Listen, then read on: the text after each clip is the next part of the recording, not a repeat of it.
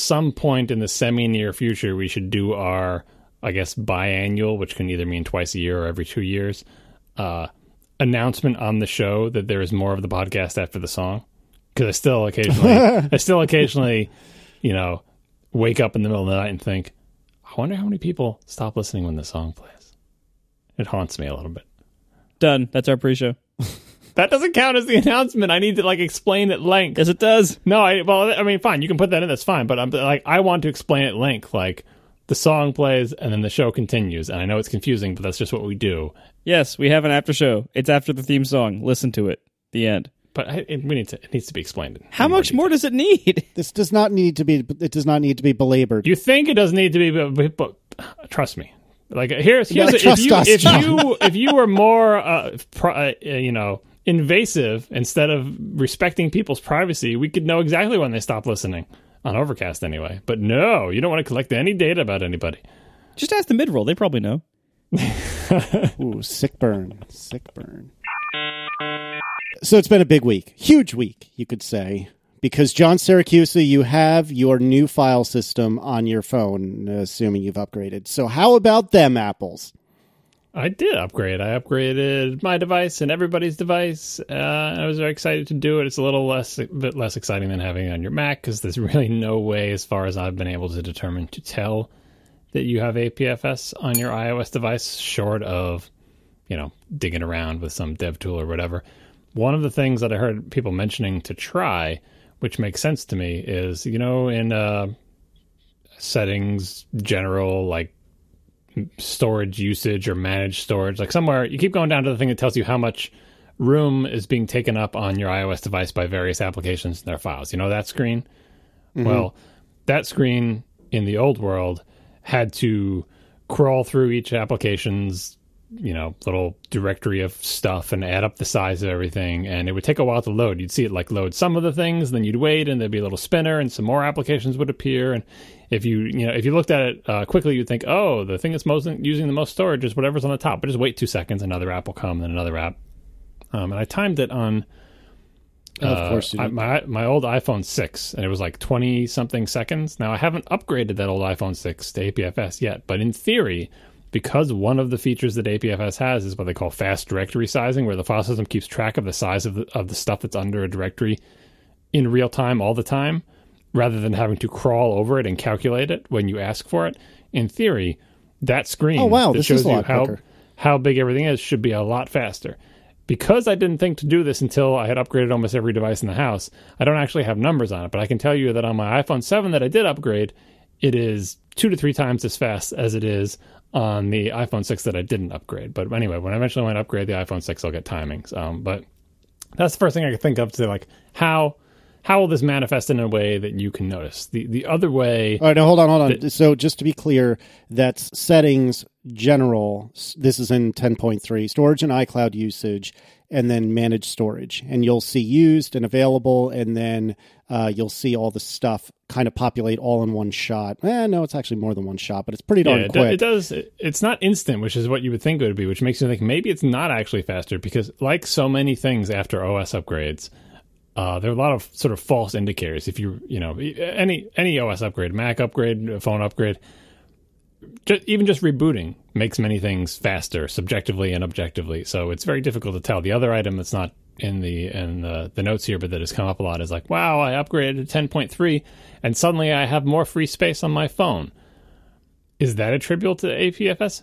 Maybe, because of volume bitmap sizes and file system metadata, but that's a stretch. Most likely, my theory is that it cleans out, just rebooting and cleaning out cache files as part of the upgrade process, free space, because you know how iOS caches a bunch of crap in places that aren't really attributable to any particular application.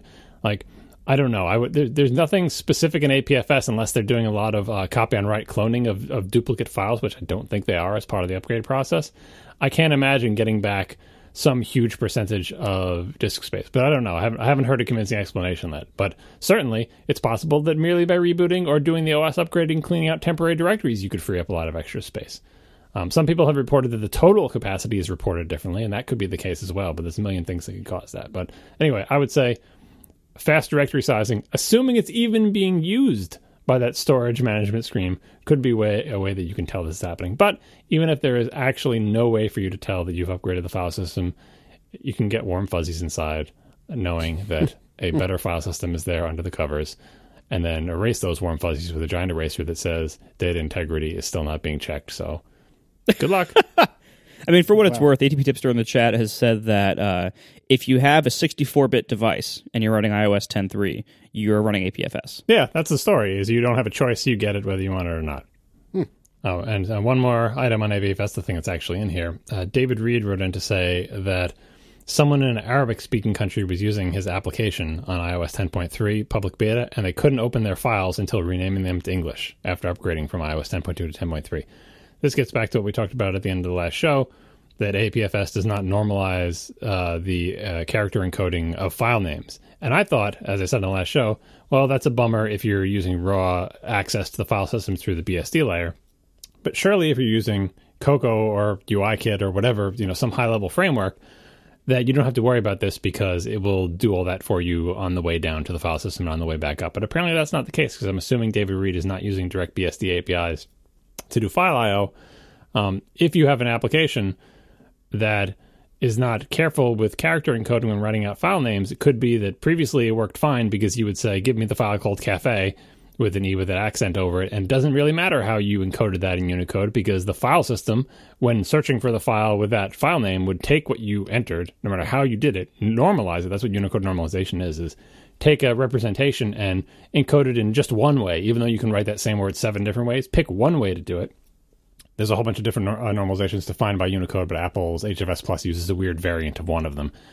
And then when you compare to the list of files in the directory in the file system, just say, well, everything in the directory on the file system is normalized, and the string that I'm comparing with I just normalized, and so I'll compare them to each other, and when I get a match, I find your file. If, on the other hand, the file system like APFS doesn't do any normalization, I would assume that the file names in the file system that are pre-existing from like you converted to 10.2 to 10.3, those are normalized according to the HFS normalization. But maybe when you look for that file name and you send in your file, it is not normalized in the same way, and it will search the directory for a file with that name and never find an exact match and say, there's no file by that name, file not found. And so that's why renaming the file to English would, get it into, ASCII or something that isn't encodable in multiple different ways in the normal case would let you find the file. So I don't know if this is an isolated case or we're going to see more of this, but this apparently is the conscious choice that Apple has made, as evidenced by that radar that they closed that's saying, yep, this is the way APFS works. That's not the way HFS works. This is the future. Everyone get used to it. So one other thing to add, and I think Gruber had made mention of this on Daring Fireball, but I think it's worth noting that it is absolutely bananas to me that millions upon millions upon millions of iOS devices have been upgraded, and I have not heard a single horror story of somebody's data getting lost, of some catastrophic thing happening. I'm sure it did happen. I'm sure there's someone listening to this show that might have had it happen to them. But in terms of the circles I typically travel in, I have yet to hear anyone's horror stories, and that is unbelievably impressive. And even if there are a handful of horror stories, there's been so few that, given the magnitude of the change that was made, it is preposterous to me that it has gone as well as it has. But it shouldn't be preposterous, though, because on a past episode, like, this is not to denigrate the work the file system and and I would say also like the upgrade team, whoever does the upgrader, they did good work. But this is how things work in technical circles and in programming. Much like Marco's favorite hobby horse, it doesn't really matter how hard you try on something, that you don't get. There's no points for effort. Staying really late and trying really hard and being a good person and all those things don't help. What makes you have a program that is successful and that works correctly is design. Is like, what is the structure of this thing? So as we discussed on past shows, the way this file system and many modern file systems works that allows it to do this conversion is that it doesn't move any of the data. It leaves everything exactly where it is, and it doesn't modify the file system at all. It just writes a new set of metadata pointing to all the existing data. And it can do that at its leisure at any point if that process fails or, something. It doesn't matter. It has not done anything destructive to the file system. Only after it has done a complete accounting with complete new metadata pointing to the other data that's sitting there at rest, not being moved, not being modified in any way, does it do one quick, small, critical section that says, and switcheroo, use this instead of that. And that tiny that's design, as opposed to saying, I'm going to convert this by, doing like slide puzzles where there's like a little open space and one little tile is not there, so you have to slide the tiles around into the constantly in the open space. It could convert your file system piecemeal like that, saying, I'm going to use this free space to start writing a new file system. I'm going to copy all the data a piece at a time into that new thing. For pretty much that entire process, your file system is hosed. If anything fails at any point, you have like a complete unbootable garbage system. And no matter how hard you try, like, oh, I'm a really good programmer, I'm going to make that process really foolproof, you can't because the design is bad. The reason this works flawlessly, the only way you can ever get something like this to work as successfully as it has, is with a design that allows you to do that. So, and this is another one of the advantages of modern file systems. You couldn't do this with the conversion from HFS to HFS+. There were utilities to do it, and they were terrifying, right? It's good design up front, and also, on top of that, also a good execution of that design, obviously. So there's, all credit where credit is due. But I found that in my experience as a programmer for these many years, no matter how much effort and what a good job you do in execution, if your initial design doesn't have certain properties that you need, there's really not much you can do. Whereas if you have a good design and you have one or two bugs, it's easy to shake them out and to be, it's like when you design something that comes out better than you thought it did, and it solves even more problems than you thought it would, and has fewer bugs than you thought because it's just a good design, and it's just a matter of like mechanically making that design successful. It is so much less painful than when you do your best effort to implement something that is ultimately a flawed design, or that you're asking it to do something that it wasn't meant to do. So kudos to the file system team for coming up with a file system that has this property in its design that it can do this, and then also, by the way, successfully doing it. Yeah, it's really impressive. And I've heard rumors a couple of years ago, right around New Year's, about how their software reliability really had gone down the crapper, and this is a positive step in the other direction. So, yeah, I really am very impressed with the rollout of APFS. Like, if you would have asked us back when it was announced this past summer, like, what devices do we think will have it first? I forget whether we actually did speculate on this or not, but we would have almost certainly said they would have been the most careful and would have taken the longest to put it on the iPhone, because they have the most iPhones. It's the most high-profile device, right? The fact that they deployed on 100% of iPhones with 100% of 64-bit iPhones with this newest update first, as like the first deployment of this file system, is incredibly impressive, very bold, and the fact that, as you said, that there was really seemingly no problems with it is incredibly cool. Even though John says it's easy ish, I know asterisk, but I recognize that. It's not easy. It's just the design allows it to happen. Sure. Right. You know what I mean? That was the important part of the decision, not, you know what I mean? Like, with this design, that's why I feel like they can be emboldened to do this, because if they had a different design, no matter how careful they were, it could be that the correct move would have been, we can never upgrade people in place. The only way we roll this out is by people buying new phones, because we have no way to safely convert. That would have had to be the decision if you didn't have a system like this, because it would be crazy to say, well, we're going to start these 50-minute upgrades, and if anything goes wrong at any point, people's phones are bricked. And by the way, they lose all their data because we've just basically scrambled it into soup. If that was the choice, you would have to say, there is no conversion. You will get APFS when you buy a new iPhone. That's it. Yeah, and the fact that they were able to do this, and that they just did it kind of silently in this point update. It wasn't even like a major OS update. That's pretty cool. And it does make a lot of sense on a phone, in the sense that, like, as we mentioned when this was first announced, like, on a phone, the entire software ecosystem around phones is meant for you to ideally, as long as you participate in the various cloud services and backup services, that ideally your phone can get flushed down a toilet at any moment, and you can go buy a new phone and log in and have everything just restore to it. So in that sense, it is kind of a lower risk than the way most people's Macs are set up, but still deploying it to their largest device family and highest profile device family, where, like, if anything went wrong, it would have been massive headline news.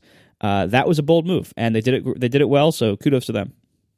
Yeah, the countervailing force is, of course, why would they even bother doing it on the Mac? Because they care so much more about the iPhone. So it's like how much you care about the product and want to invest in it versus the incredible danger, as you said, of like if you make a mistake on the iPhone, it's a big deal. And I don't know if the 10.3 beta was longer than normal, but I think having wider, more public betas for longer periods of time is another factor in making them feel okay in going forward with this again, even with the good design, just to make sure that you do have everything worked out. Because this doesn't move any of the data.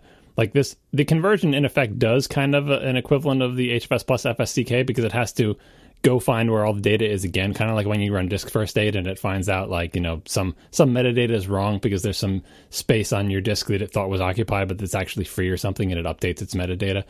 It has to crawl over every little bit of data and find out where all of it is. So maybe that also is performed as part of the conversion, but still, if there are mistakes somewhere on your disk, essentially, not that you have a disk in there, this is not going to fix them. It's going to preserve them, and they're still going to be there. So if you have some sort of problem, it's in theory, even though they're not modifying the data, it could, upon rebooting or doing something else because of the difference in the way APFS works, it could reveal a pre-existing HFS Plus problem. I have no idea if phones ever run FSDK or how they deal with that, but considering they have run HFS Plus for so long, those same errors that we all find when we run disk utility on our Macs surely are there on our phones as well. And nothing about this conversion process is going to help them along. Oh goodness! All right. Anything else on APFS? I'm surprised. I mean, this is your crowning moment, my friend. This and Swift. I want it on my Mac. I'm just a Mac guy. I'm just a Mac guy at heart. Like, it's cool that it's on the phone, but I want it on the Mac because you can feel the coolness more on the Mac. On the Mac, in theory, if the Finder implements the like instant copy thing, you can take like a 20 gig file and duplicate it and see that it happens in a fraction of a second and your disk space doesn't go down. You don't get that kind of experience on a phone. Come on. Of course. Ay. All right. Tom Jones writes in. That's not the singer, right?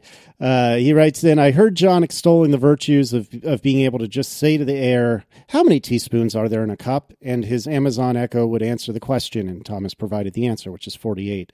While there's no doubt that this is a great thing to be able to do, you can also do that with the iPhone, something he would certainly know if he had said, Ahoy telephone, or if he had an Ahoy telephone enabled for more than a couple of weeks.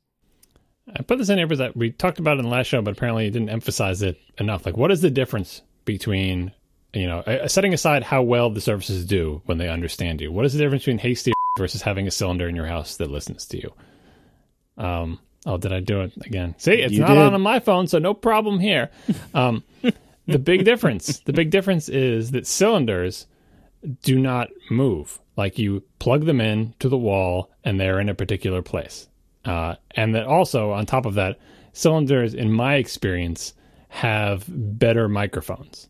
Maybe it's because they're stationary, maybe it's because they're upright, maybe it's because they just have more mics. I think the Amazon Echo has many mics in it. Yeah. And what that means is the experience of talking to the air, two things. One, it's going to be more successful because the thing doesn't move and it has more mics. So it's always going to be in the same proximity, so you can get a feel for when and how can I say this and how loud do I have to speak to be heard and everything, because it's not variable.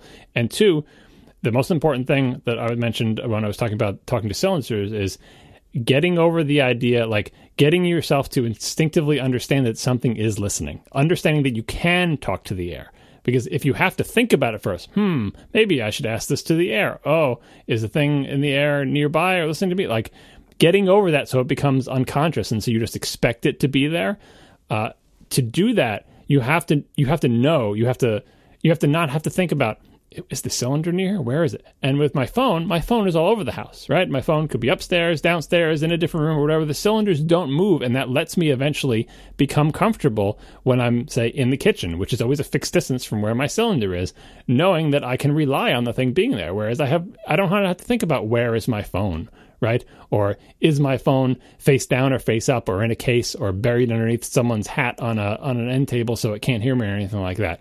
And so setting aside, again, what it does when it hears you and the variability of how good these devices are at this. I think Gruber just posted a thing about CarPlay versus Android Auto, in which Siri did not come out looking particularly good, and not because it couldn't understand people, because that is another fixed distance for microphone thing. But you would think this is a minor thing, but the cylinders being stationary and having better mics is what makes the experience get over the hump, for me anyway, from being maybe I could occasionally talk to my telephone if it happens to be nearby versus 100% when I'm in my kitchen, I can shout out a thing to set a timer, and it will just be set, and it will hear me the first time, and it will always work, and I don't have to think about where anything else I own is. We are sponsored this week by Backblaze, unlimited native online backup for Mac and PC. For a free trial, visit backblaze.com/ATP. I love Backblaze because here's the thing. I love online backup. The concept of online backup is amazing because there are so many hazards that could happen to your computer that could lose your data. And even if you have, say, a time machine drive or a local disk clone of some sort, that is good. You should probably have that. And Backblaze even says you should have that as well because it's fast to restore from those, and they can be very convenient. But you also need online backup because there are lots of hazards that can happen to your computer that would also affect any backup drive that's connected to it or that's in the same house or apartment or business as the computer. So things like fires, floods, theft, malware, there are so many risks that can happen. And online backup protects from so many of those. It's such great peace of mind to just have it always be running. It's automatic. It's always there, backing up your files safe and sound. You don't have to remember to do anything. You don't have to wait till you're at home or wait till the computer's asleep or whatever else. It's just always running, always keeping you safe. Backblaze is, in my opinion, and I've tried many of them, Backblaze is the best one of these. They can't pay me to say that. I'm telling you that because I believe it. It is my favorite one. It's the one I use, the one I trust my family's data to and all my business data to because Backblaze is great. You have unlimited space. You just pay per computer. $5 a month for unlimited space per computer. My wife has a computer, I have a computer, so we pay him $10 a month. I think we have like 6 or 7 terabytes in there. We have some obscene amount of storage in there because it's unlimited. You just pay per computer, and it backs up anything connected to that computer. It's wonderful. And they have great features like a mobile app so you can restore files right onto your phone or tablet, iOS and Android. So if you want to get a file off your home computer, or if you're traveling or whatever else, you can get it through Backblaze. They also have very easy restores. You can go online for restores. You can also have a hard drive overnighted to you via FedEx. And if you send it back within 30 days, you get a refund. They have such great options. Their client is amazing, fully native code, nothing with Java or anything like that. It's fully native code, and it's fast, and it does not choke when you have tons and tons of files like I do. I love Backblaze. I suggest you check it out. Go to backblaze.com/ATP for a 15-day trial. No credit card required, no risk, a totally free 15-day trial. Backblaze.com/ATP. Unlimited native online backup. Thank you very much to Backblaze for sponsoring our show. Tell me, John, about the even naked-er robotic core. I hesitated to put this in here because it's another Apple patent thing, and it doesn't involve patent hands, which is the main thing I enjoy patents for. Apple patents everything, and every time someone comes out with an Apple patent is published, the sites post it and say, look at this thing that Apple patented. And at least at this point, most sites don't say, maybe this is coming soon. They just say, look, Apple patents everything. But I think this one, it just goes to show all ideas are on the table when it comes to patenting things. This is, you can see it from the little picture here. It's like a laptop, but imagine that where the trackpad is, someone took a router and routed out the trackpad. You can't even do this on modern laptops because they're too thin, but routed out the trackpad to the thickness and shape of a phone. And instead of the trackpad, dropped an iPhone into there. And the idea is this would be like giving your iPhone a bigger screen and a physical keyboard, and then the iPhone would merely become a glass trackpad for the whole rest of the device. So it's sort of turning your phone into a laptop in an even more bizarre way than turning your iPad into a laptop. And in some respects, this doesn't strike me as entirely ridiculous. The reason this is related to naked robotic core, it's like, look, we'll give you the little skinny computing core, and whatever you want to put around it is fine. If you want to put a 13-inch screen and a physical keyboard around it, sure, go for it, because the iPhone is plenty fast. And the current top-of-the-line iPhone, I believe, is currently faster than the MacBook, right? In single-threaded anyway. Probably in certain things, yeah. It's RAM-starved compared to the MacBook, but it's got half, I guess. Does the MacBook have the MacBook One have 4 gigs? It has 8.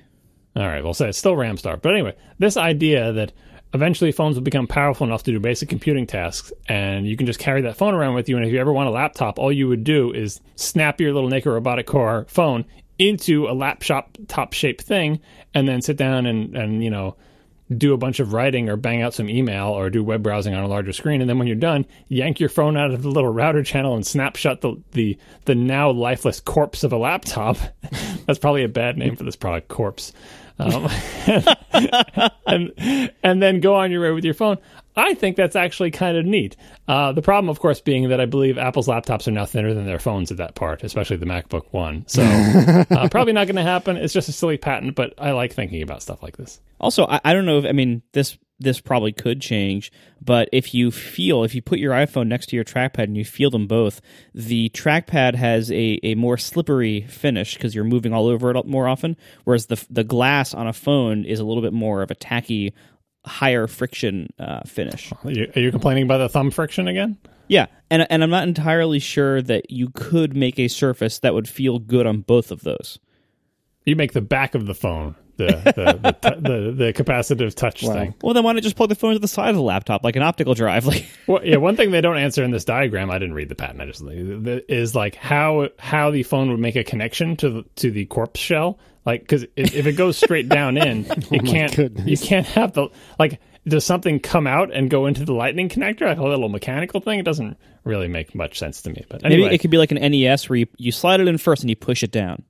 Yeah, but then you have gaps. Johnny I would have to want it to be like seamless, where it just Well, then you got to like take it out, blow on it, put it back in. The power light blinks. Blow it on it again. Don't blow on it. It's bad for your carts. Did you ever see that thing with the it was like electrostatic cutting of metal, where they will take a block of metal, like a solid cube of metal, and cut out like a cylinder shape in the middle of it, and do it with such precision and with such a small gap that if you take the cylinder and put it into the hole, like you take them apart, so now you've got a square. Mm-hmm. You take the cylinder and put it into the hole, it slowly slides down because it's like the world's tightest fit, and when it finally slides down all the way, you can't even see the line around it. I love that stuff. All right. Wow, we did well on follow-up. Look at us. Mostly because we moved half of this from follow-up to topics, but still. Move the waffles down because now we're going to, It's kind of cheating. That's all right. Well, I mean, I don't know. Like, I could have seen waffles go either way, but you wanted to go lower, that's fine. Because technically speaking, is in this never-ending chain of Marcos laptop orders, if it is eternally follow-up, it just feels like he's like doing a combo chain in a fighting game that's going on way too long. At a certain point, you have to do... Anyone want to do the combo breaker noise? I don't know, reference maybe over your head. Anyway, at a certain point, you have to do a combo breaker. That's what we're doing here. Marco is into the topic area, talking about his delicious, delicious waffles. Indeed. So, Marco, tell us about those waffles of yours. All right, yeah. So last episode, I described my waffling where I finally decided that I really didn't like the 15-inch Touch Bar MacBook Pro, and I was ordering a 13-inch MacBook Escape to replace it, which, for those of you not familiar with my stupid names for things, is the low-end MacBook Pro, the 13-inch that does not have the Touch Bar. That has the real hardware escape button, among other things. Don't apologize for your names. They're not stupid. They're better than Apple's names. Yeah, that's right. That's true. For the name of this product, the reason I came up with these stupid names is because Apple's names aren't useful. Like when they first introduced the 12-inch MacBook, and they just said, this is the MacBook. It's like, well, okay, there was already something called MacBook that everyone knew, and everything else is called MacBook Pro, and people kind of use the word MacBook to describe the whole lineup, and yeah, so now they have this 13-inch MacBook Pro, which is quite different from the other computer named 13-inch MacBook Pro.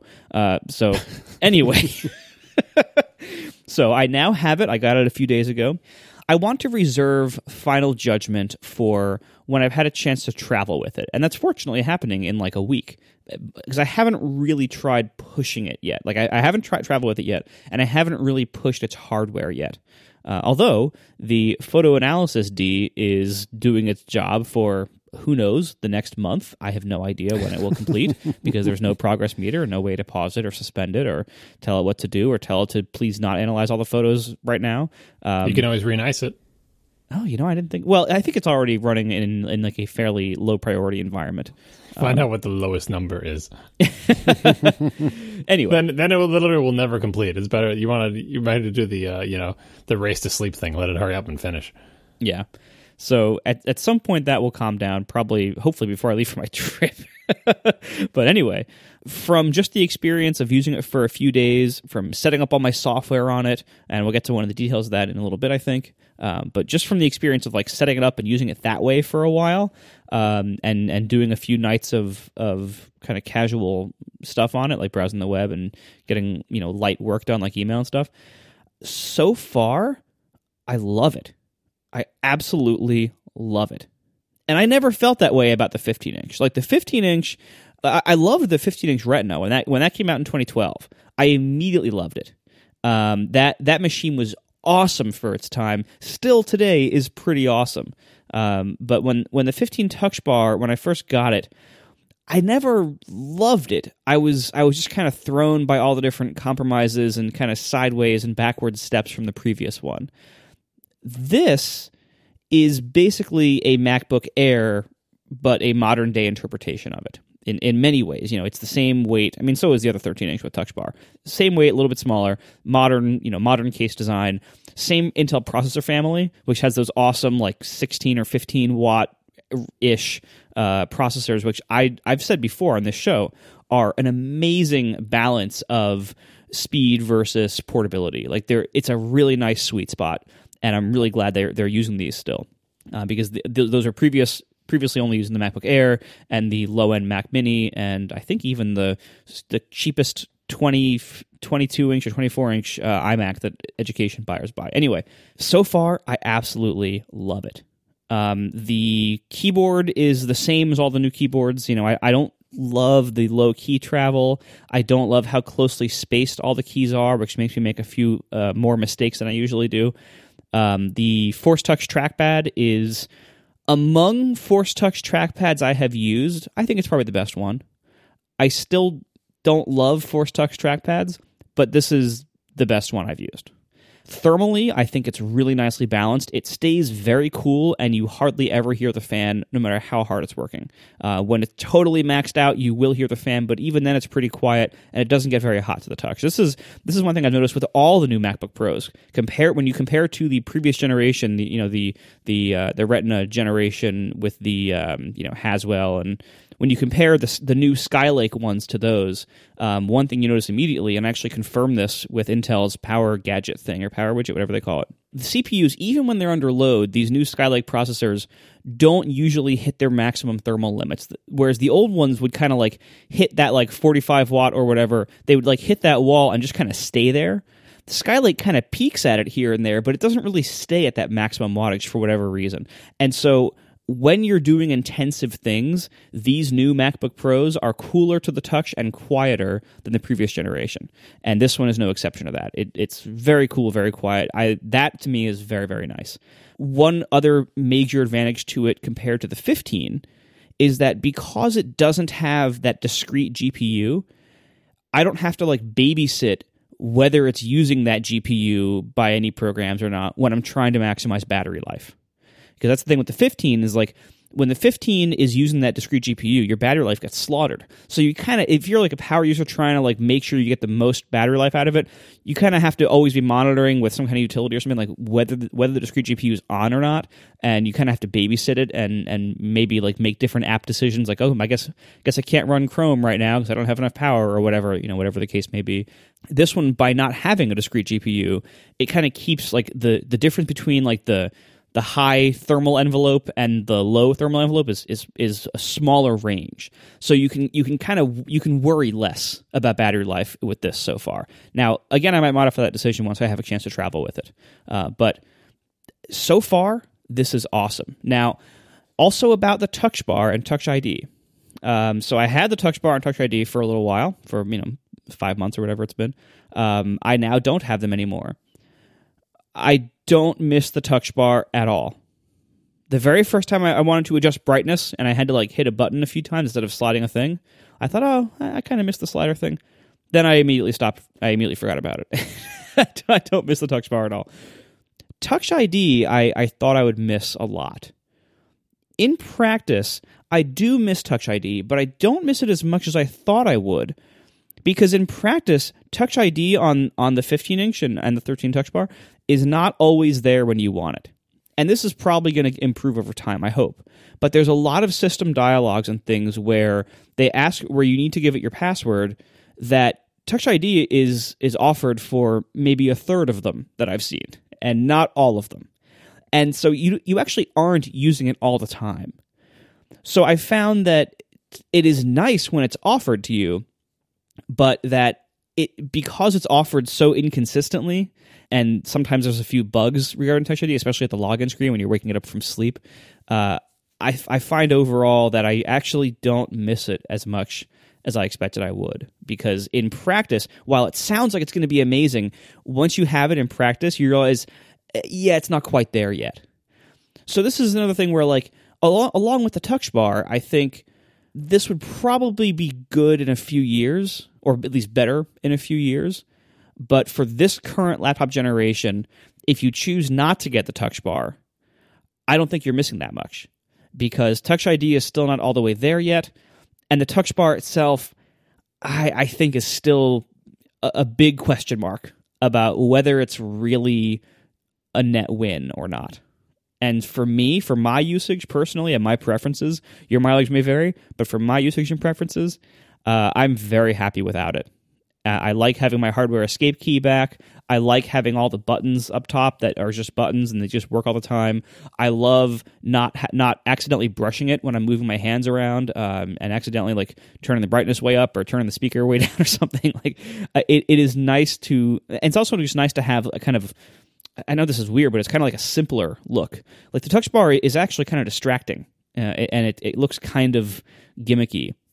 And so to have a nice, simpler, like more pure look, if that makes sense, is a little bit more, I don't know, peaceful. It's hard to really quantify these feelings, but overall, I'm actually quite happy not having the touch bar.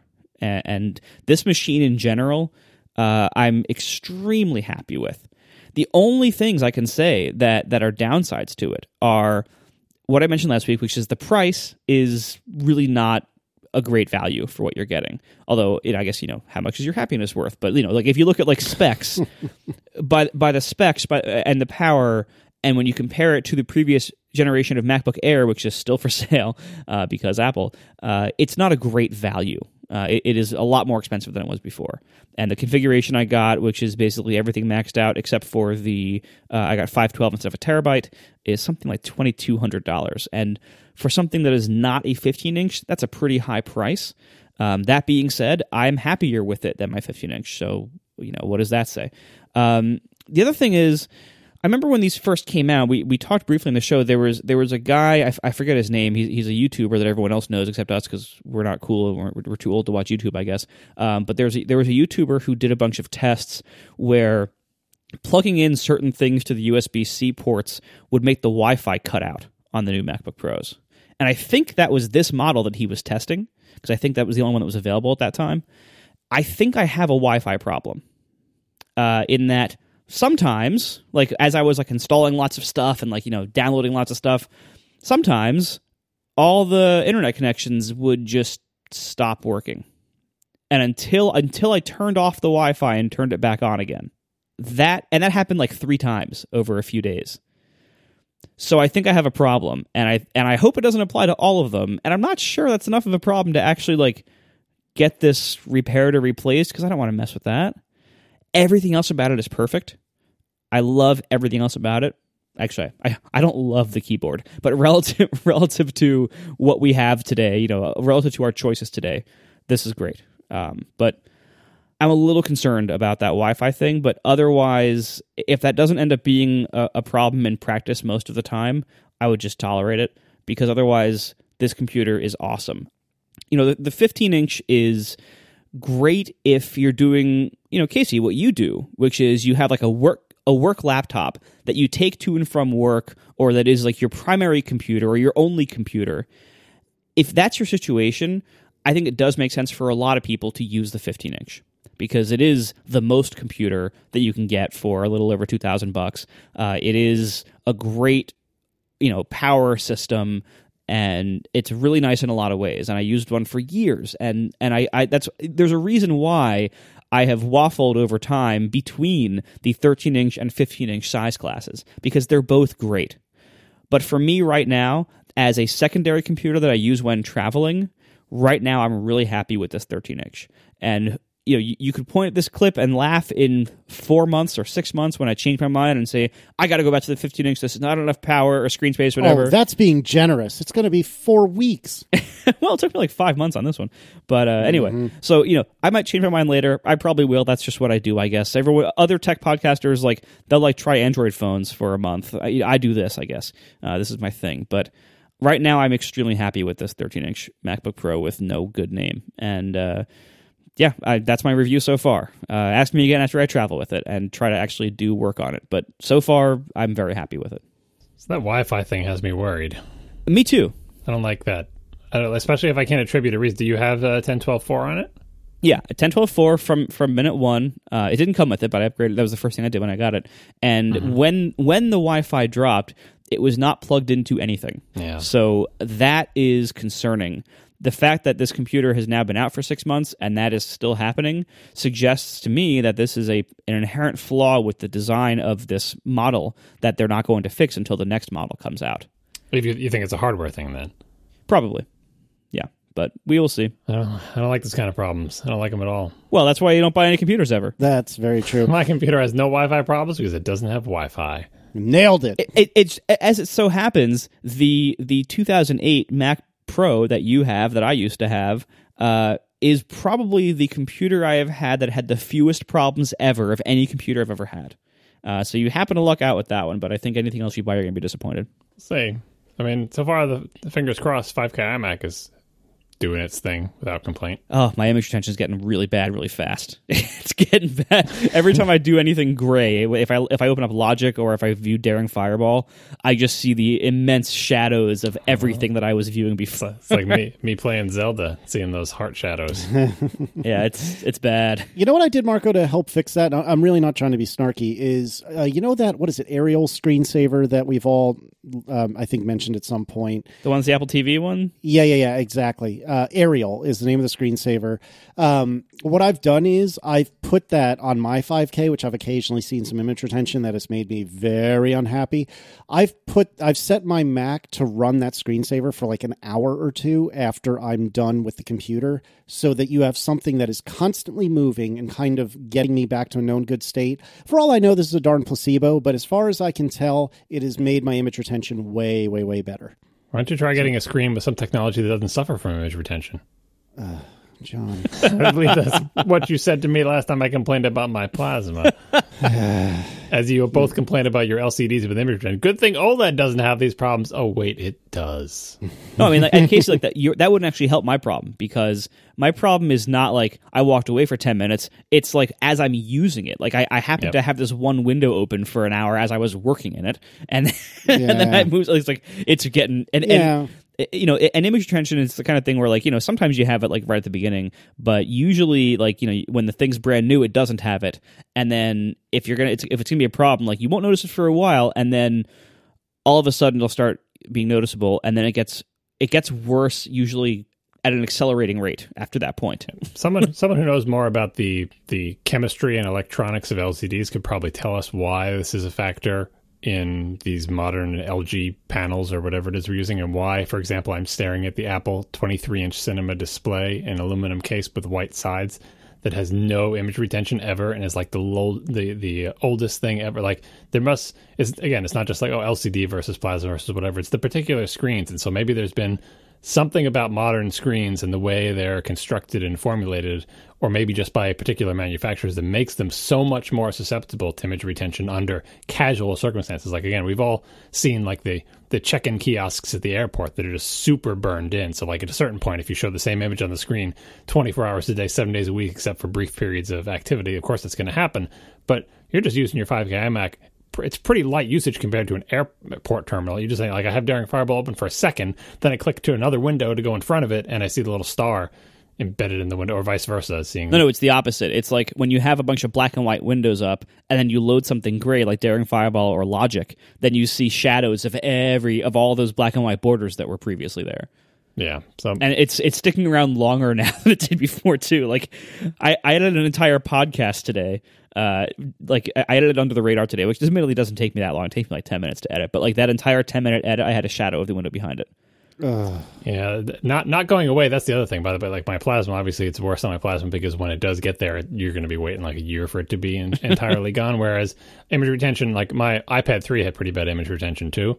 But as bad as it was, and you could see it, it was like 3 to 5 minutes, and it would be 100% gone. And so that's preferable. It makes you feel like, oh, it's an annoyance, but it's not like I have to wait a year for this to go away. But anyway, like, didn't Apple do a recall replace for image retention? I think it was on the original Retina 15-inch MacBook Pro, right? There were I think it was certain ones. Mine wasn't even part of that. Like I had that original one. It did have image retention, and I eventually got it fixed, but it took a long time. Yeah. Oh, one thing before I forget, on the MacBook Escape screen, it is a beautiful screen. I absolutely love it. And this is actually, so, as I'm setting everything up new, one of the things I did, I usually pick a background that's some photo I took recently that I like. And the photo I picked for this one includes my son wearing a like really bright, saturated orange jacket. And I think this is the P3 color gamut helping me out here, because this very saturated orange color just looks incredible on this screen. This is the first screen I've ever seen that makes my first-gen 5K iMac screen look less good by comparison.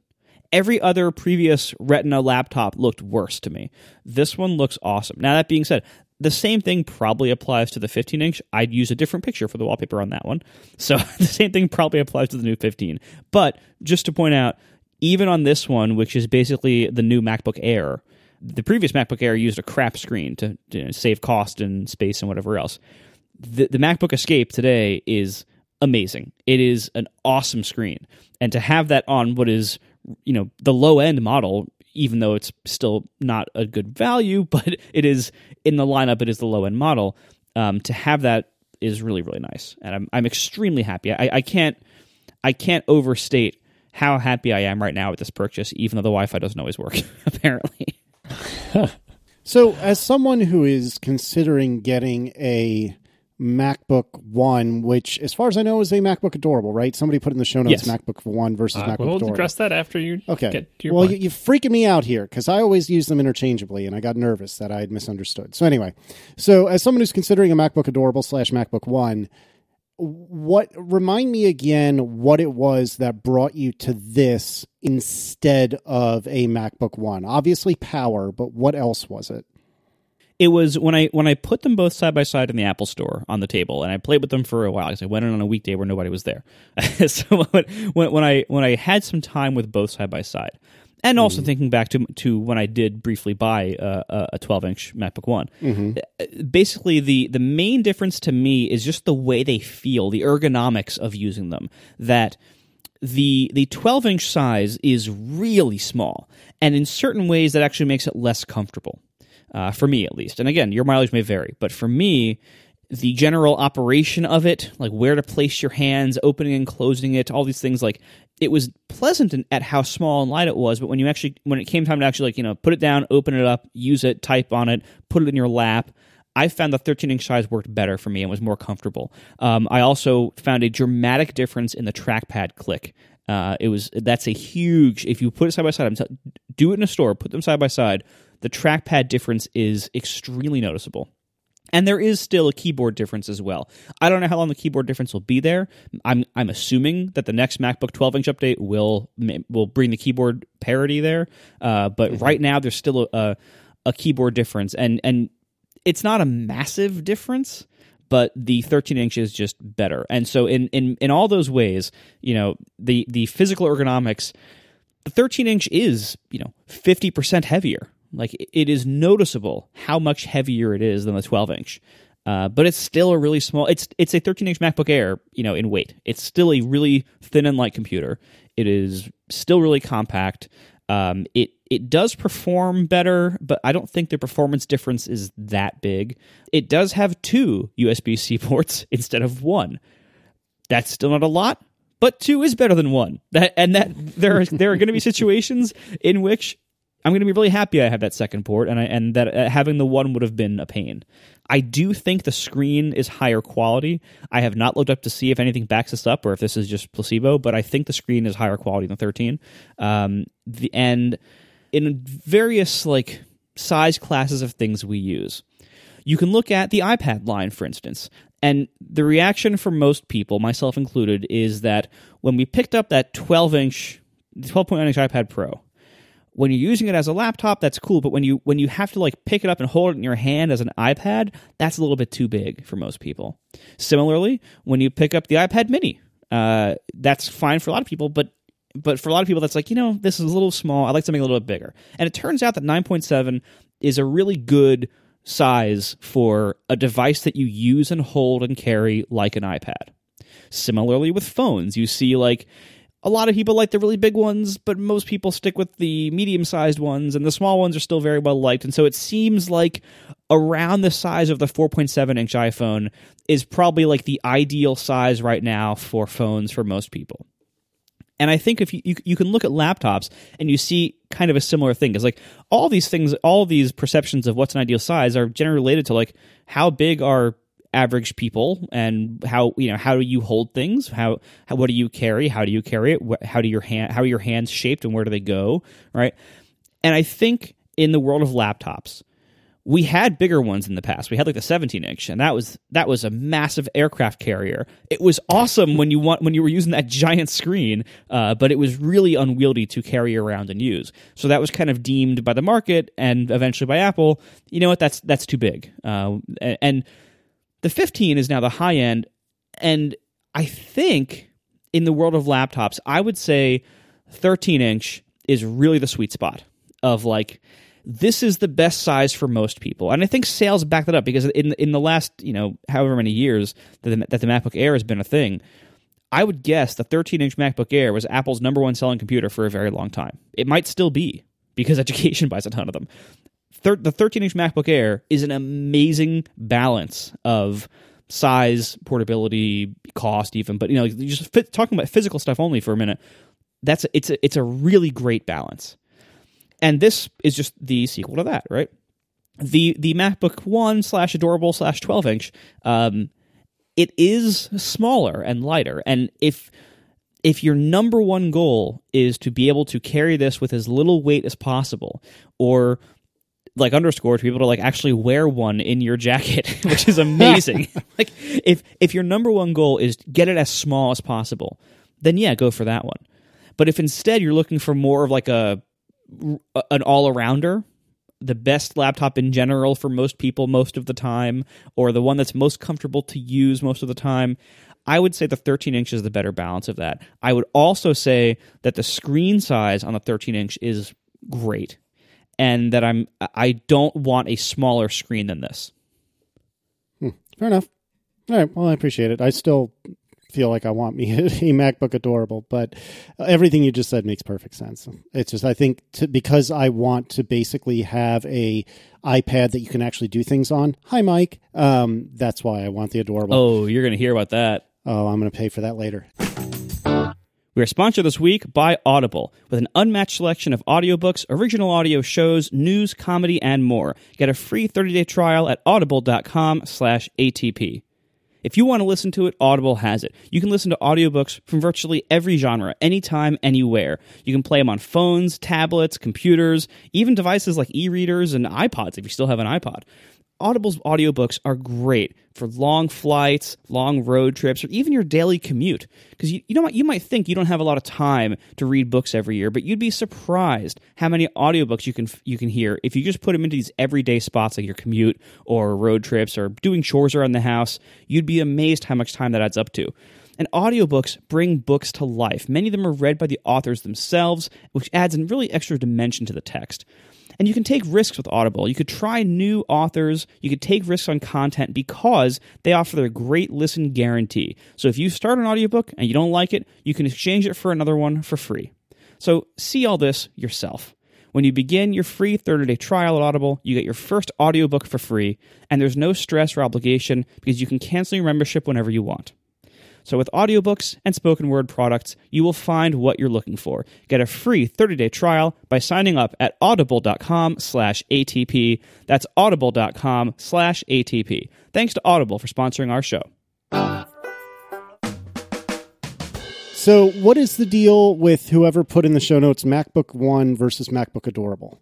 We touched on it before. I just wanted to bring it back around. So these are two names for the 12-inch MacBook that Apple just calls MacBook, that has one USB-C port / power plug on the side, and another name that it is known by. And again, the reason people make up these names is not just to be cute, but also because we need something to distinguish it, because MacBook is not unique enough.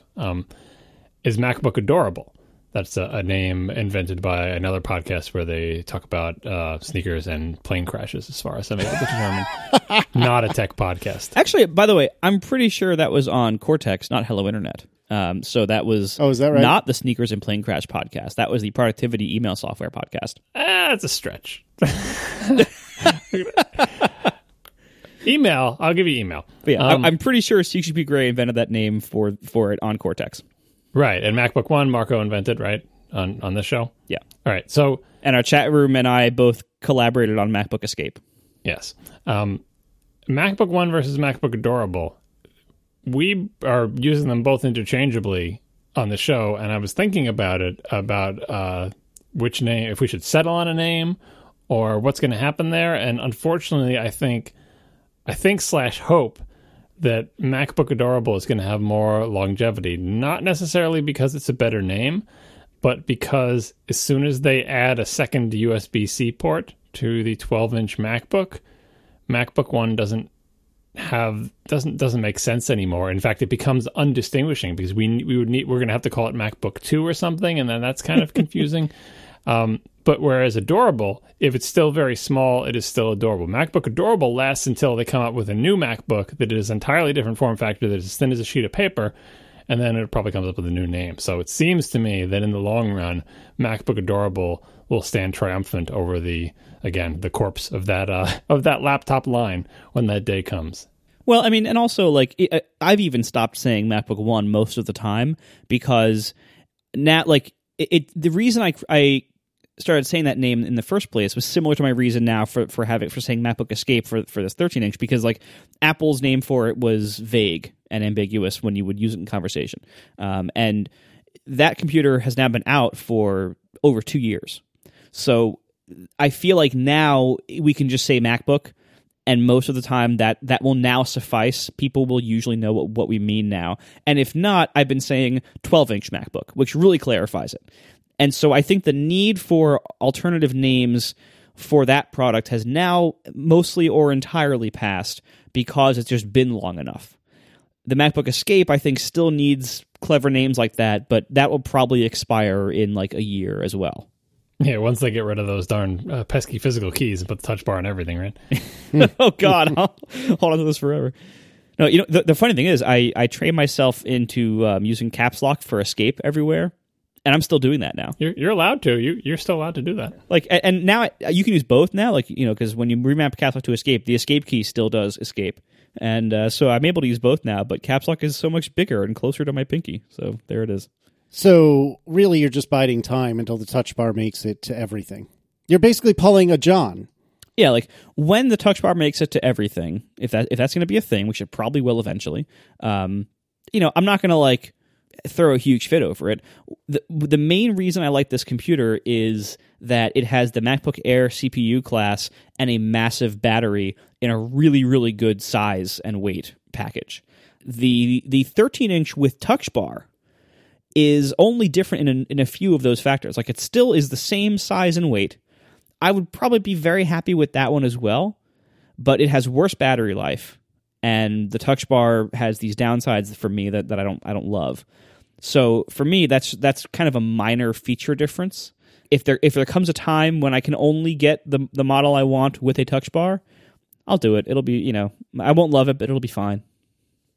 So since we've recorded, I believe, because it was Monday, Apple has opened WWDC Lottery. So the way it works is, as of 2 or 3 years ago now, you put your name in a hat, and if you are lucky enough to win the lottery... A really big hat. A really big hat. If you're lucky enough to win the lottery, you have won the opportunity, and you will take that opportunity. That's the way it works. But you have won the opportunity to give Apple $1,600 of your money, and you will get a ticket to WWDC in return. So the lottery started this past Monday, and it runs, I believe, until Friday afternoon, evening, something like that. And then presumably shortly thereafter, they will start telling people whether or not they have made it in. First question, before we go any further, is the obvious question. Who put their name in the hat? I can tell you that I did. I have listened to Under the Radar, so I know your answer, Marco, but why don't you share with the group, please? Sure. I mean, Under the Radar this week, I go into detail, but the summary of it is that this is the first year since 2009 that I am not seeking a ticket. And that's not because I think it's bad or anything. It's simply because I have found in the last couple of years that my utility of the conference is going down, because I've just been to so many. It gets a little repetitive after a while. If you're if you're a first timer, or if you've only been a couple times and you're still getting a lot out of each time, by all means, go for it. But for me, I've just found that I have gone so much, and it really is geared significantly towards newcomers, because usually about half or more of their attendees are first timers. So if you go every single year, it starts getting a little bit less necessary for you. So this year I've decided to focus instead on the surrounding events. Like I'm going to the Layers conference, which I highly recommend, and I'll be around stuff like that. But I decided this year to forego the official conference, but I will be out there, and I hope to see all of you there as well. John, I put my name in the ring again. I really like WWDC still. I would also like to go to Layers. I'm not sure if I could swing both of them. Obviously, I can't be physically in two places at once, but it's also, an added expense to pay for both of them. Well, let me tell you, as somebody who did that, you can't. You just can't. I mean, the advantage is that Layers is only, I think, the first 3 days or 2 days, and so you could at least go to WWDC for the last 2 or 3 days. But I did that 2 years ago, and it was a huge waste. It was a huge waste of both passes, really. I felt bad that I had to miss half of Layers and a good chunk of WWDC. You could try to go to things from both. So I would not recommend doing WWDC with another conference. Yeah. But if you don't get a ticket to that, or if you'd rather would not go to that, I do recommend Layers as an alternative conference. Yeah, so if I don't get a ticket to WWDC, I will probably try to get a ticket to Layers just so I have some reason to actually travel out there and don't get yelled at by you two for not coming. Wait, so you're going to come? Oh, I am so happy right now, John. This is the best. Oh, I never thought you'd come. This is great. Me neither. I would come if I got Layers. If I didn't get tickets to anything, then we're back to maybe not so much. That needs to be somebody's text or ringtone. But anyway, no, that's fantastic news. I assumed that if you did not get a WWDC ticket, that was that. The story is over. Then we will not be seeing you this year. But that's fantastic. If I just come for Layers, I would probably also not be there for the same amount of time because Layers is only 3 days. So I would basically come back earlier, and that would hopefully reduce the expenses of everything all around. So. If you weren't there, you wouldn't get a chance to see this year's version of my podcast recording setup, because it changes every year, true. Dramatically so. Oh man, that's funny. We're gonna have lav mics this year. Is that what's happening? I was actually thinking about headsets. I'm doing some research to see are there any headsets that sound decent, because that would allow me to pack a lot less stuff overall. Yeah. Oh my word. Turns out microphone stands are massive in your suitcase. I had to pay the overweight limit on my checked bag last year. It was full of microphone stands and stuff. So yeah, trying to reduce that a little bit this year. We'll see. So I did put my name in the hat, and I cannot agree more that Layers is unbelievably good. We know at least one of the women that run it, Jessie Char, works with us, and she is fantastic and amazing. And the conference, unsurprisingly, is fantastic and amazing. Layers is If you've ever been to another tech conference before, you will immediately recognize that Layers is a conference designed and run by people who have been to a lot of other tech conferences and have put a ton of thought and consideration and effort into fixing and addressing the things that everyone actually wants and needs when they go to a tech conference. And so you go there and there's like, it's a really nice schedule. It's not like too packed. The talks aren't too long. There's lots of socialization time between things. There's amazing snacks and coffee right there in the room. And hot chocolate. Yeah, there's Advil in case you like drank too much the night before or whatever. Like it's like they think of everything that you want out of a tech conference, even if you don't realize that, because they did think about it, they did realize it, and they planned for it. And it's just awesome. So I wrote a review of Layers shortly after I left last year, and I'll put the link in the show notes, but it begins as follows. Layers is the fantasy conference we all wish existed, but are too scared or preoccupied or wimpy to put together. And I stand by that a year later. Layers is really fantastic. It is not an also-ran to WWDC. It is equally as good. So definitely check that out if you can. I highly recommend it. And Jesse is really awesome. So yeah. That is a genuine and honest quasi-advertisement from all of us because we really like it that much. We were sponsored this week by Betterment, investing made better. Go to betterment.com/ATP to learn more. Betterment is a smarter way to invest your money, providing investing advice through smart technology, automated investing, and human advisors. They've changed the industry by using the same strategies that financial advisors use with clients who have millions of dollars, but now available to everyone, including smart rebalancing, global diversification, tax-efficient investment strategies, and more. Betterment's mission is to help you manage and grow your investments to build your financial future, all with low fees, so you lose less of your money along the way. Because if you do the math, typical investment fees and costs really add up over time, and Betterment's fees are a fraction of the cost of other financial services. And Betterment's so easy to use that they've won awards for their customer experience. You can log into a demo account right on their website if you want to see it for yourself. Investing involves risk. For a limited time, sign up for Betterment and you may qualify for a free Canary home security system to help secure your home. For terms and conditions, visit betterment.com/ATP. That's betterment.com/ATP. Betterment, investing made better. Anyway, there's some interesting changes to WWDC this year, other than the obvious relocation to San Jose, which I keep calling San Diego in conversation because my youngest brother lives in San Diego and I keep getting confused. It's the same, right? Well, yeah, they're like next to each other. So if I do that later, just like John said the other day, just fill in what I meant. But anyway, they're like last year, Apple is to some degree, I don't know if I should go so far as to say embracing, but perhaps acknowledging that there are other things that are happening at the same time. So on the WWDC site, there's a page called Beyond WWDC, and the header there reads, in addition to Apple's Worldwide Developers Conference, a variety of other exciting developer events will take place throughout the week in San Jose. And they mention, among other things, Layers, AltConf, which I've never actually gone to, but I've heard very good things about. This year, CocoConf, which I've gone to a couple of them, they're doing what they're calling CocoConf Next Door, which is, I guess, either literally or figuratively next door to WWDC. Oh, looks like it is literally next door to WWDC. There's the Beard Bash talk show with John Gruber and James Dempsey and the Breakpoints, which gets a special call out because that's a benefit concert for App Camp for Girls, which is a organization that is near and dear to our hearts. So you should definitely check that out if you happen to be in town.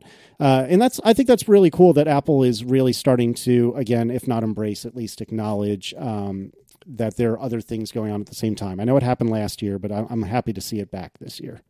Additionally, there has been a couple of really fascinating brand new changes to the WWDC site, which I am genuinely really excited about. The first is something that we all got really, really crotchety about last year, and I think deservedly so. There's a code of conduct.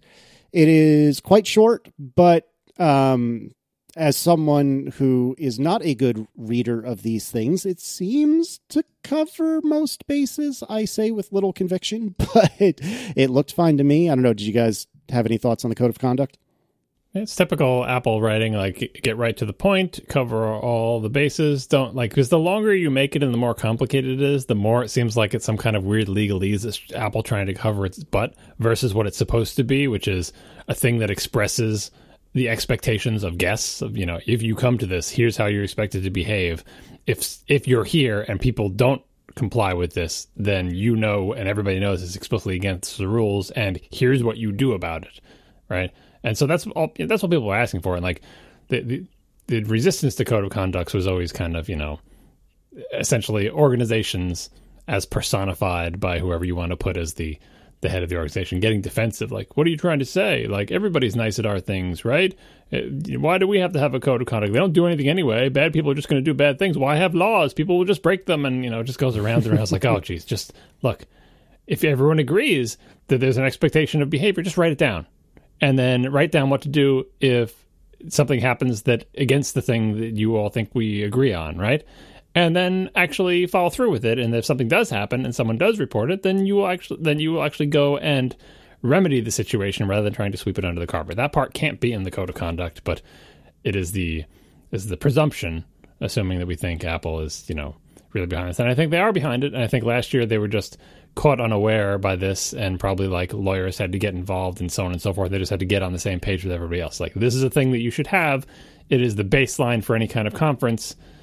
And now Apple's on the same page with the rest of the civilized world, saying, you know, here's our code of conduct. It is straightforward. It is the thing that we all think we all agree, that we all believe in. But now we've written it down. Yep. So I'm really happy to see that there, because there would have been hell to pay, and deservedly so, had they ignored it for this year. Yeah, it's kind of amazing they didn't already have one in previous years, honestly. But it is good to see it now.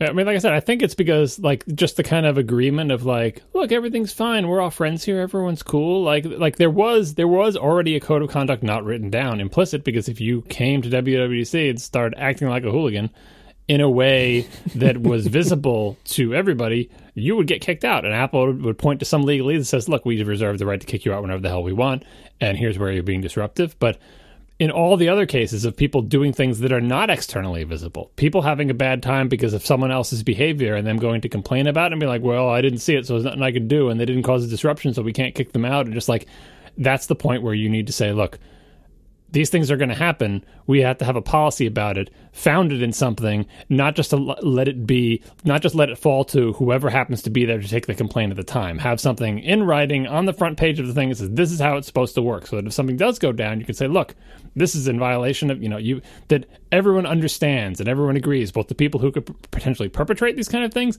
and the people who are victims of them feel like that Apple is behind, that, like they're writing down what they say is supposed to be, rather than just saying, I bet we're all nice and everything will be fine and we'll just get along, right? That's not a workable system in this day and age. Certainly not. And not to turn this into the Layers Love Lounge, but the Layers Code of Conduct has emoji everywhere, which immediately means I'm paying very close attention to it. So here again, Layers knows what's up. The other thing that is really exciting about the WWDC changes for this year is they are offering childcare. And the entire passage reads as follows. Group childcare will be available free of charge for children 8 years old or younger and will be provided by Corporate Kids. Make sure to include your need for childcare during ticket registration as space is limited. That is super awesome. It's super awesome even for somebody like me. I don't think I'm going to take them up on this, and certainly I didn't like enroll in it when I put my name in the ring. But if hypothetically we wanted to, the three of us, Aaron and Declan and myself, go out to San Francisco for the week, and Erin wanted to have 5 minutes to herself at any point, I could bring Declan to WWDC and have him play with all the other kids, and Erin could go sightsee and I could learn, and everyone is happy. And so even for somebody like us, this is awesome. Imagine how freaking amazing this is for somebody who is, say, a single parent or perhaps just a caregiver for whatever reason. Like there's 1,000,007 different ways why this is amazing. And I was not expecting this. I was expecting a code of conduct. I was not expecting this, and this is awesome. So I applaud Apple for both of these moves. I think they're perhaps overdue, but still, I'm really, really stoked about both of them. Yep, agreed. Yeah, we all pay a lot of money for these tickets, like they, $1,600 per person. You can do the math, and Apple has to decide how to allocate that money. Obviously, they pay for the space, and they pay for safety and security, and they pay to set up all the stuff in there. And honestly, I don't know if WWDC is a profit center or not. I imagine it would have to at least break even or something, but who knows? But either way, they have to decide how to allocate their money. And in the grand scheme of things, like when you're trying to decide what will make our conference better, speaking of layers, a conference made by people who have been to a bunch of other conferences and have found these are the things that annoy me and these are the things that I wish existed. This is one of those things that can fundamentally change the experience of the conference or just make it feasible for a whole set of people. And if you have to trade that versus some of Casey's beloved Adewale, that's a reasonable trade, because there's lots of other places where you could spend this money, right? Well, let's not get too aggressive, John. Let's not take my Adewale. Well, yeah. Just bring back Strawberry Sea Monster. That's all I ask. A lot of people, you're allergic to bananas, right? A lot of people are allergic to the strawberries. Well, yeah, so have some variety. Don't have every flavor have banana in it. They make one that doesn't. It's very popular, and they used to have it until 2 years ago. The struggle is real. That type of thing is actually surprisingly expensive, and especially since space is limited, right? Just offering this as a service, as an amenity, as a thing that comes as part of your $1,600, I'm sure the people who are taking advantage of it would gladly trade for a bunch of extra Danishes that just go stale because nobody eats them or whatever. The costs of a thing like this are surprisingly high, even for something as those silly stale Danishes you eat. If you knew exactly how much each one of those costs in the grand scheme of things, once you add it all up. Well, the secret to the stale Danishes is that every year there is one type of Danish that they serve in the breakfast platter that actually is really good. So it's kind of a sport to find out, to find out the one good one every year. See how can you find it out by Tuesday morning? Then you can have great breakfast the rest of the week. They're all pretty good. Any of the ones with the fruit jam in the middle, I'd say they're pretty good. Blueberries, pineapple, apple, all those are good. I give those all thumbs up. You can basically live on those if you try real hard.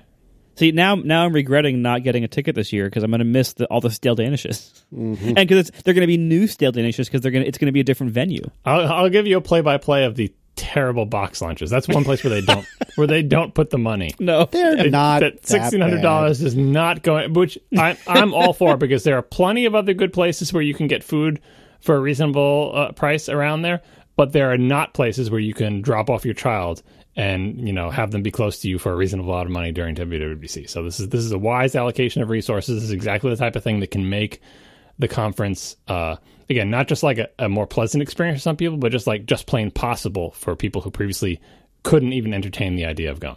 Exactly. Yeah. This is super great, and I said it before, but I'll say it one more time. I'm super excited that these are the moves that Apple's making in a year where I think the three of us have had a couple of complaints. This is 100%. This is 100%.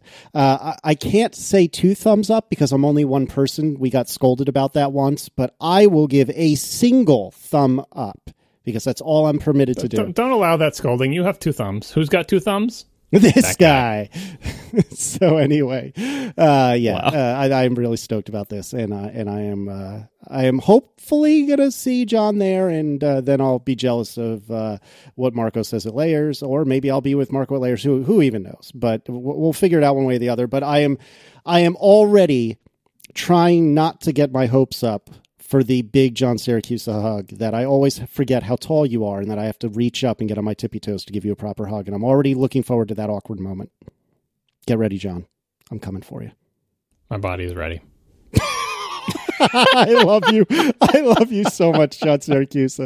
Oh my God, that's amazing. Thanks to our 3 sponsors this week, Betterment, Audible, and Backblaze. And we will see you next week. Now the show is over. They didn't even mean to begin, 'cause it was accidental. Oh, it was accidental. John didn't do any research. Marco and Casey wouldn't let him, 'cause it was accidental. Oh, it was accidental. And you can find the show notes at atp.fm. And if you're into Twitter, you can follow them S, so that's Casey List, MARCOARMENT, Marco Arment, SIRAC, USA, Syracuse, it's accidental. They didn't mean to, accidental. Tech podcast, so long. So I'm trying. Somebody asked for a picture of the box lunches in the chat, and I am the kind of moron that pictures don't do them justice. Well, they are not terribly tasty, but I think you're overblowing how shitty they are. I'm going to put this in the notes. It's for next week. I need to go into detail about what really goes wrong with these lunches. Not today, but I'll well, do you want to just do that now? No, because we're going to talk about Zelda, so I'm not cutting into my Zelda time. Hey. Speaking of the devil, hello. Don't want to cut into your Zelda time, John. Yeah, he wanted me to expound on WWDC lunches, but I'm saving it for next week. Oh, that's good. Yeah, Zelda time's better. Yeah, that's probably true. I do have tons of pictures of food from the beer bash, coincidentally, but I have yet to find one of the box lunches. This is going to bother me. And anyway, hi, Tiff. How are you? Hi, how are you guys? I'm doing well. Oh, I see a picture of Odwalla. All right, I'll keep myself under control. Anyway, tell me about Zelda and how much I should regret not having picked up a Switch. All right, so far Zelda's excellent, as John said. It is... I don't know if you would like it, Casey, because I'm not quite sure you like huge, epic sandbox games where you pick through things and find stuff and walk around and gather and fight here and there. So, quick background. I did play through the entirety of Ocarina of Time, which is not exactly the same, but I loved that game. And so I played about 5 to 10 minutes of Breath of the Wild on my sister-in-law's Switch, and then I played another 5 or 10 minutes on my friend's Switch, my friends and neighbors' Switch.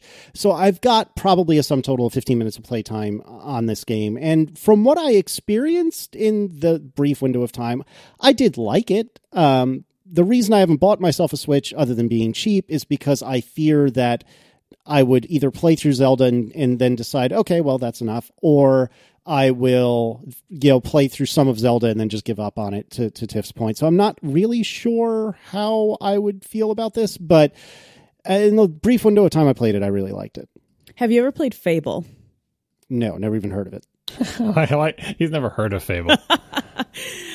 Anyway, it's a lot like Fable, right, John? Don't you think? Don't you feel the Fable-y vibe going on? I feel so much Fable. I never played Fable, but I'm aware of the game, and I know what it's like. It's an Xbox game. Get off my podcast, yeah, John. It's on a Microsoft console, so John would not have any of that. Yeah, but it's Fable. But I know about Fable. But yeah, like it is for Casey's taste. Like Ocarina of Time is definitely much more linear and follows a formula, and it's a good formula. But Breath of the Wild is not that. Breath of the Wild definitely brings in the big sandbox. And for people who know the terminology, when you say a sandbox game, it's the idea that instead of having like, it's hard to talk about without making references to other games like Uncharted or whatever. But instead of having an expected series of steps, like you're going to do this, then you're going to do that, then you're going to do that, and this is how you're going to play through the game to the ending of the game, maybe multiple endings or whatever. Instead, it provides you like a sandbox, like on a playground, where it's just this big square, and it's got sand and toys and trucks in it, and you can do, and there is like a story to be had and solved, but a lot of the game is just playing in the sandbox. I'm going to make a little castle over here. I'm going to drive my truck over there, and it is what you make of it. And that type of game can be like, I don't get it. What's the point? What am I even supposed to do? This is boring if you're not into sandbox type games. Or if you just try to play it linearly, like I'm confused about where to go, and this game doesn't seem to have much stuff in it. I played through the story too quickly. But if you like sandbox games and you like collecting things and you like picking up new items and finding new places to go and doing stuff, this Zelda is amazing because it has a lot of the same traditional Zelda elements of the overarching story and all the things you can do. But unlike so many past games, it's not like, go here, do this dungeon, get the boomerang, which you will need to finish this dungeon. The next dungeon, you get this item and do that. Like that, it doesn't do that at all. You can go wherever the hell you want, including running to the final battle as soon as you get out of the first little tutorial area and getting your butt kicked because you can't beat it at that point. To just like spending the entire game. Like I wonder how many people will play Breath of the Wild and literally never finish the main story because just playing the rest of the game is more fun. Just slowly, methodically exploring the sandbox, exploring the map, collecting things, getting new outfits, catching new horses. Just that can entertain you for such an incredible period of time. And so I love both those type of things, and this is a great hybrid game for me. I'm really enjoying it, both aspects of it, the story part and the sandbox part. So you should totally play Fable, because the the dynamics and everything in this game, in the new Zelda, is exactly like Fable. It's like you're not constantly searching out, like in old Zeldas. I skipped a couple, so correct me if it changed, but you find one weapon and then you slowly upgrade it throughout the course of the game. Like, oh, then you find the next weapon, and there's like 6 weapons, right? Like, or 6 main swords that you're searching for. And here it's more of like, you get a sword and you use it for a while and then it breaks, and then you find another sword and you use it for a while and then it breaks. And so there's no like, oh, now I have to search for the master sword and get all these things in order to get the master sword. It doesn't seem like that kind of thing. It's so like Fable. There's little people walking around that you can trade with. You can get a pet dog if you want, wolf, but same thing. Yeah, well, that's in Fable too. Like everything. I know, that's what I'm saying. I know. It's so Fable-y. It's crazy Fable-y. Wait, you can get dogs in Zelda? Well, a wolf. Well, but a dog. I accidentally ran over a fox just recently. Aw. And it was so sad. It turned You into can eat him. He turns into food. It turned into meat, but I ran over it with my horse, so it was an accident. Yeah, how far? I don't want to spoil things. So how far are you in the game?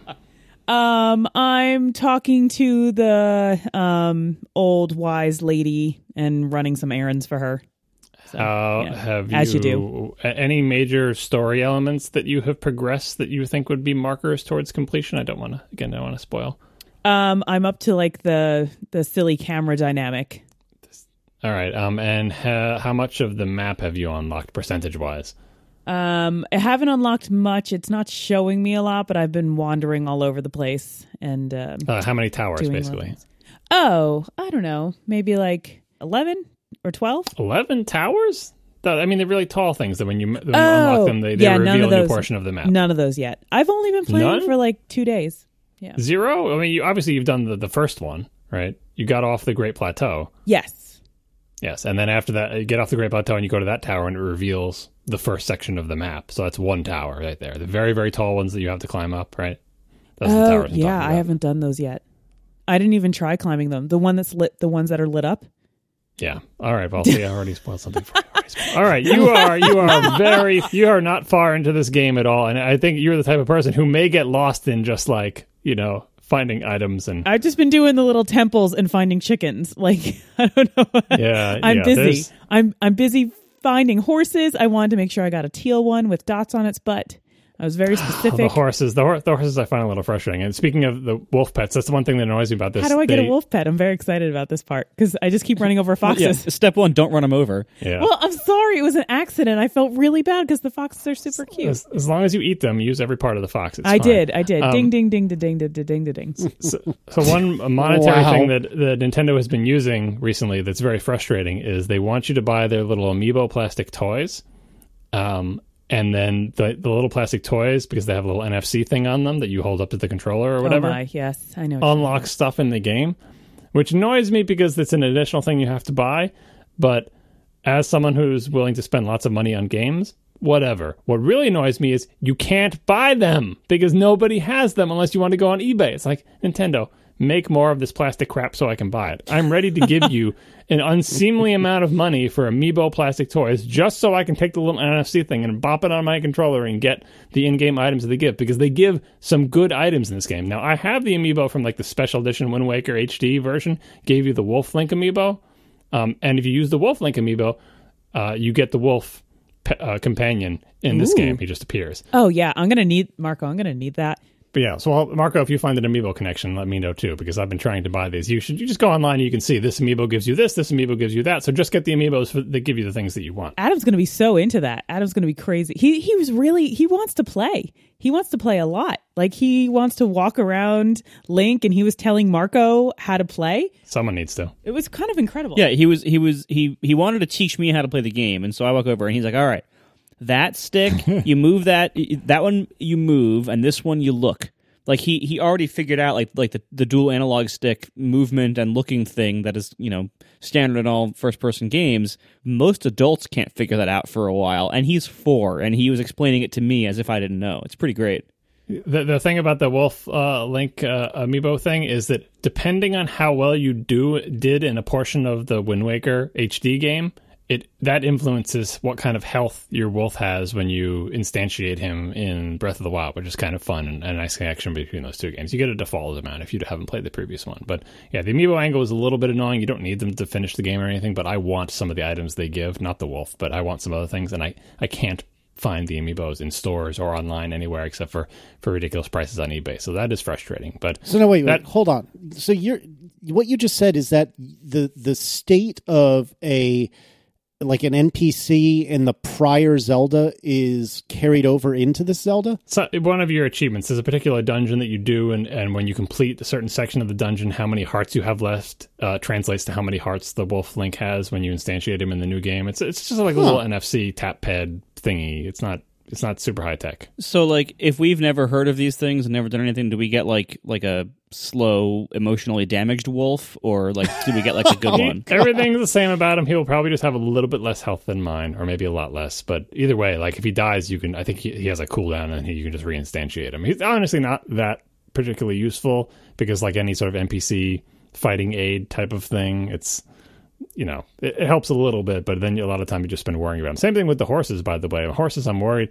Well, I don't want to spoil things for you, but anyway, I was worried. I had some problems with my horse companions as well, so I'm mostly a loner out there. What was your problem? You just I want to spoil anything for you. Just play the game. You just got. Oh, also, I've been feeling Glue Factory. I've been feeling super bad about poor horses.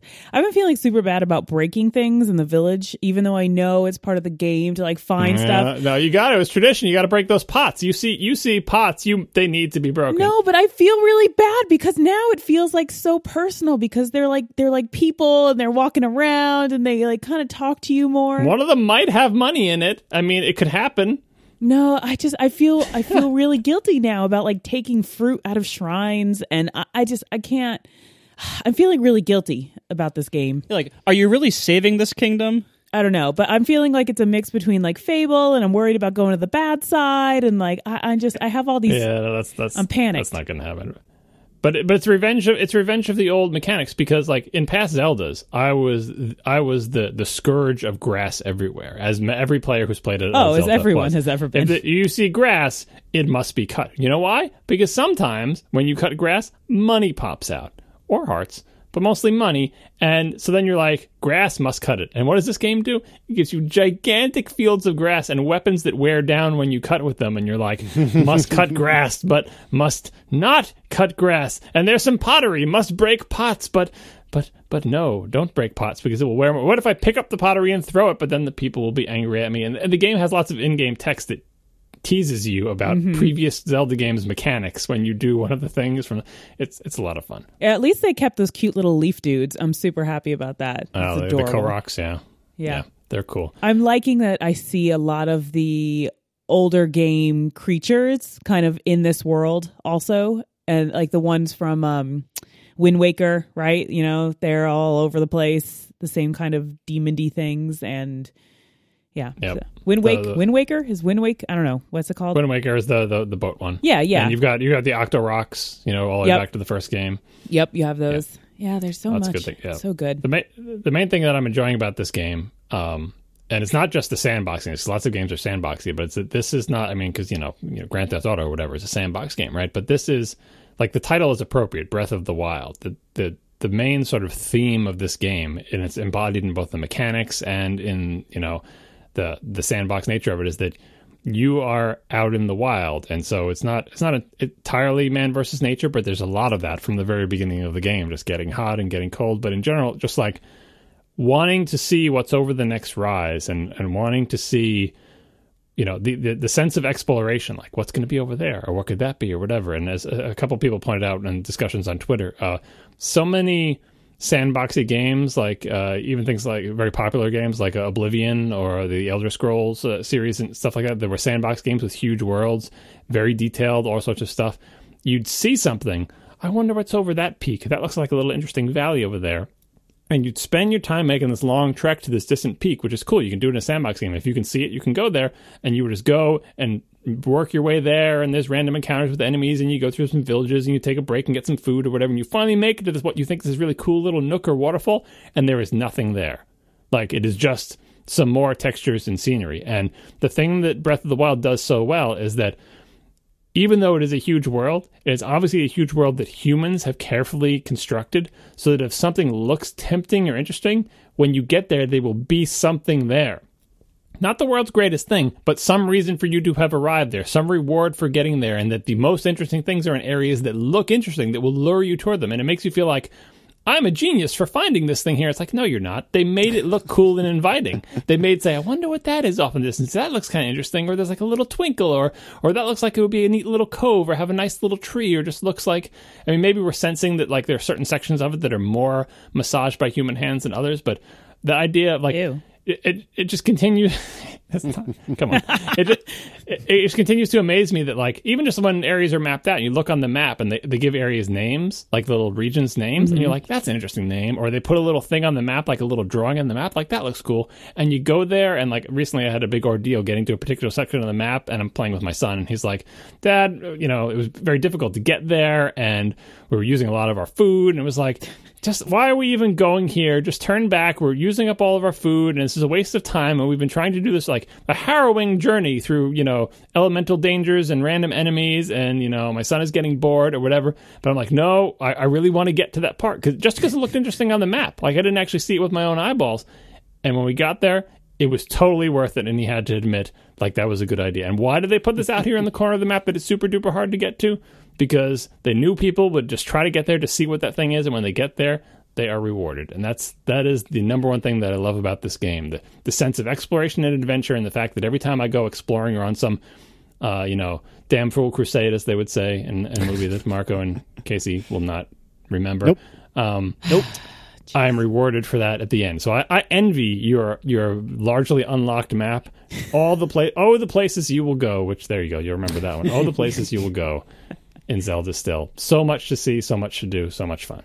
Well, that's good to know that it's worth it, because I've climbed some mountains, and it was pretty good up there, like I blew up some rocks and stuff, but I've definitely was able to climb a lot more mountains than I have been in other sandbox games. Usually it's like, oh yeah, you can climb this mountain, but you really can't. Sorry. That's climbing just a fake. Is big. Yeah, so I'm pretty excited that you can go climb every mountain, ford every stream. That's right. Follow every every what? Okay, Maria. Okay. River. No, your name's Maria. Come on, someone's got to be able to sing this. Nope. You. Nope. Until you find your dream. Thank you, Tiff. You're welcome. I don't even know what song you're thinking of. Oh my gosh. Yep, you don't. I'm sure I do know it, but darned if I could place it based just on the lyrics. I always have to remember that Tiff married into this family, and she is not genetically doomed to not know anything about pop culture like Marco is. So I can talk to her on the level of the rest of normal people, and she'll get my references. That's why we are Team Strong Island, John. Strong Island. Oh my God. All right. So is there anything else on Zelda? Like, I'm not trying to shut you guys up. I have nothing I can contribute to this conversation anymore. So it is quite a big, epic game, as John was just describing. And I feel like if you aren't ready to get into that, or that doesn't appeal to you, then buying a system just for this game probably wouldn't be a great idea. Oh, no. I think if I were to buy a Switch, I would probably get Zelda because I expect I would like it. But really, the system would just be a glorified Mario Kart delivery system, which is probably preposterous since my understanding is whatever version of Mario Kart that ends up on the Switch is not going to be too terribly different than what's on the Wii U. But you never played the Wii U one, so it's all new to you. Exactly. Also, I think some of this comes from me just getting bowled over by seeing in the Switch trailer or whatever you want to call it that came out in October when they showed, and I think it was a basketball game that they were showing, but they showed a couple of people playing the same game on one Switch, which I thought was really clever. But even more clever was when they had a series of switches or switch eye or whatever around in a circle. And the implication was that they were all linked together somehow and they were all playing the same game across 6 different switches, which I just thought looked amazing. And so I'm having this vision of me and my sister-in-law getting the family together and being able to play Mario Kart across 2 different Switches against each other, with each other, what have you. And gosh only knows if that'll even be supported. But that's the dream, man, and it just looks awesome. I think your hesitation on the Switch makes sense if the idea of getting into this giant fantasy world game is not massively pushing you to buy it. Because, like, you know, I bought it because I had a good opportunity to, and there were a couple games on the roadmap that I'm excited about, like and Mario Kart. Also buy everything. And that as well. But, you know, I bought it because, you know, there was other stuff like Mario Kart on the roadmap that I want. And I bought Zelda thinking that, you know, everyone says this is an amazing game, so maybe I should try it, even though I traditionally do not like games like this. I mean, and your son was Zelda for Halloween. I mean, not Zelda. Sorry. Oh my gosh, I did it. He was Link for Halloween. You're fine. You're fine. You made the outfit. You're allowed one slip. Yeah. Oh, and Splatoon. Splatoon is supposed to be really good. I've never ever played that ever. So I would probably pick that up in my hypothetical world where I have a Switch. Right. And so basically, if you are like me, and if Zelda is not like the massive thing that you absolutely must do because you love games like this, then this is not the right time to buy a Switch, because there's very little else out right now. I played that like Fast RMX or something like that. It's the Wipeout clone. It's cool. It's a decent game. It's not amazing. It isn't that different from like the AG Drive series on iOS. Like it's pretty much the same thing but more expensive. So you buy Snipper Clips? I downloaded the demo. I haven't launched it yet, but I guess I'll try that next. Try that. You and Adam try that together. He'll show you how to play. Okay. but yeah, like I think seeing Zelda, seeing Tiff play it, and seeing, you know, she and Adam enjoy it a lot, and that's great. It's very nice and cute to watch. But boy, am I glad that I didn't play it, because I would be miserable. It is so not my kind of game. And even though I can respect how much everyone else seems to say how good it is, if you're not into that kind of game, I don't think this is going to sway you. So all this is to say that I'm sure glad that Tiff is playing this thing that I stupidly bought. and Casey, if you are on the fence about whether Zelda is a big driver for you to buy it, I'd say you're safe to wait. Hey, John, do you have those little puppy stickers?